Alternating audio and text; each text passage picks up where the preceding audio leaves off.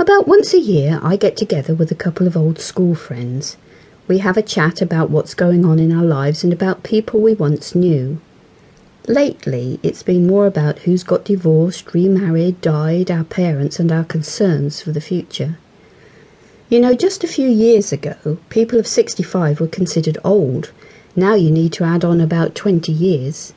The good news is that means unless you have an accident or some tragic illness, it's most likely you'll make it to at least 50 years of age, so you should start that period in life known as the golden years. It should be a time to look forward to. In an ideal world, your kids will have grown up and flown the nest, you'll have established your home, have a career you enjoy and a great social life. You'll be fit, active and have enough money and time to do whatever you want, and your parents will still be independent and healthy. There's no more of that running around in circles with everyone competing for your personal time and attention. Shame it's not an ideal world, isn't it? I was born in the years between 1946 and 1964, and I'm part of the biggest and supposedly richest generation of our time. Technically, I'm a baby boomer, and my peers have changed the world, not least because of their sheer demographic power. Our parents were certainly energetic in the bedroom, and more babies were born during those 18 years after the end of the Second World War than had ever been seen before, or since. It was an age of prosperity and very few people faced unemployment. Our dads went out to work and our mothers either stayed at home to raise the kids or worked part-time so they could be there when we came home from school. It was a relatively safe period in history where everybody knew their neighbours and socialising actually meant talking to people face to face. We went to social gatherings at the local church and village halls and visited family.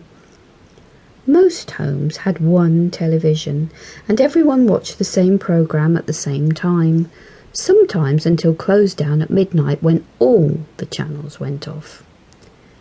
As we grew up, we began to rebel a bit and demanded more freedom. Our influence was felt in academics, art, culture, industry, politics and music. No doubt you've heard of the Beatles. How about Motown and rock and roll? Yes, they all have their roots in the age when us baby boomers began to demand change. Our generation of baby boomers had an impact on the world, and it will never be the same again.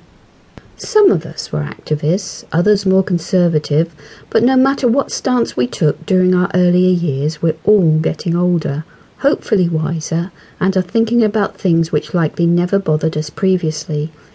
This book briefly touches on a few of those things keeping us awake at night. About the 50+. We baby boomers are getting older, and it's worrying for those not in our age group because we're all doing it together.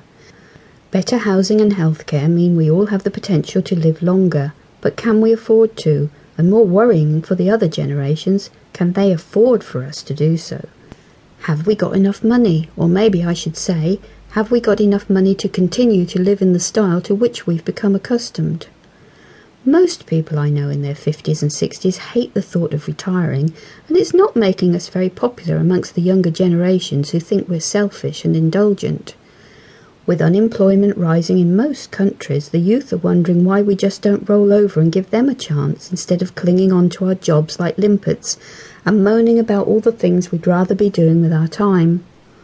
Most things cost money though, and we can't rely on the governments to be able to support us fully when we retire. They need taxpayers to provide the funds, and there aren't as many new taxpayers coming into the workplace as there will be baby boomers leaving. Some countries are encouraging mass immigration to make up for the shortfall, but that policy sometimes presents different problems. One thing's certain though, we need to accumulate and speculate whilst we can, because even if we retire at the suggested age of what now is between 65 to 70 years, we could still have another 20 years to survive. Whereas once the normal life expectancy after retirement was about 5 years, now it's 4 times that length, and none of us want to face it in poverty and isolation. We want what we've always had, and the best way to get it is to keep a firm eye on our health, our finances and our relationships.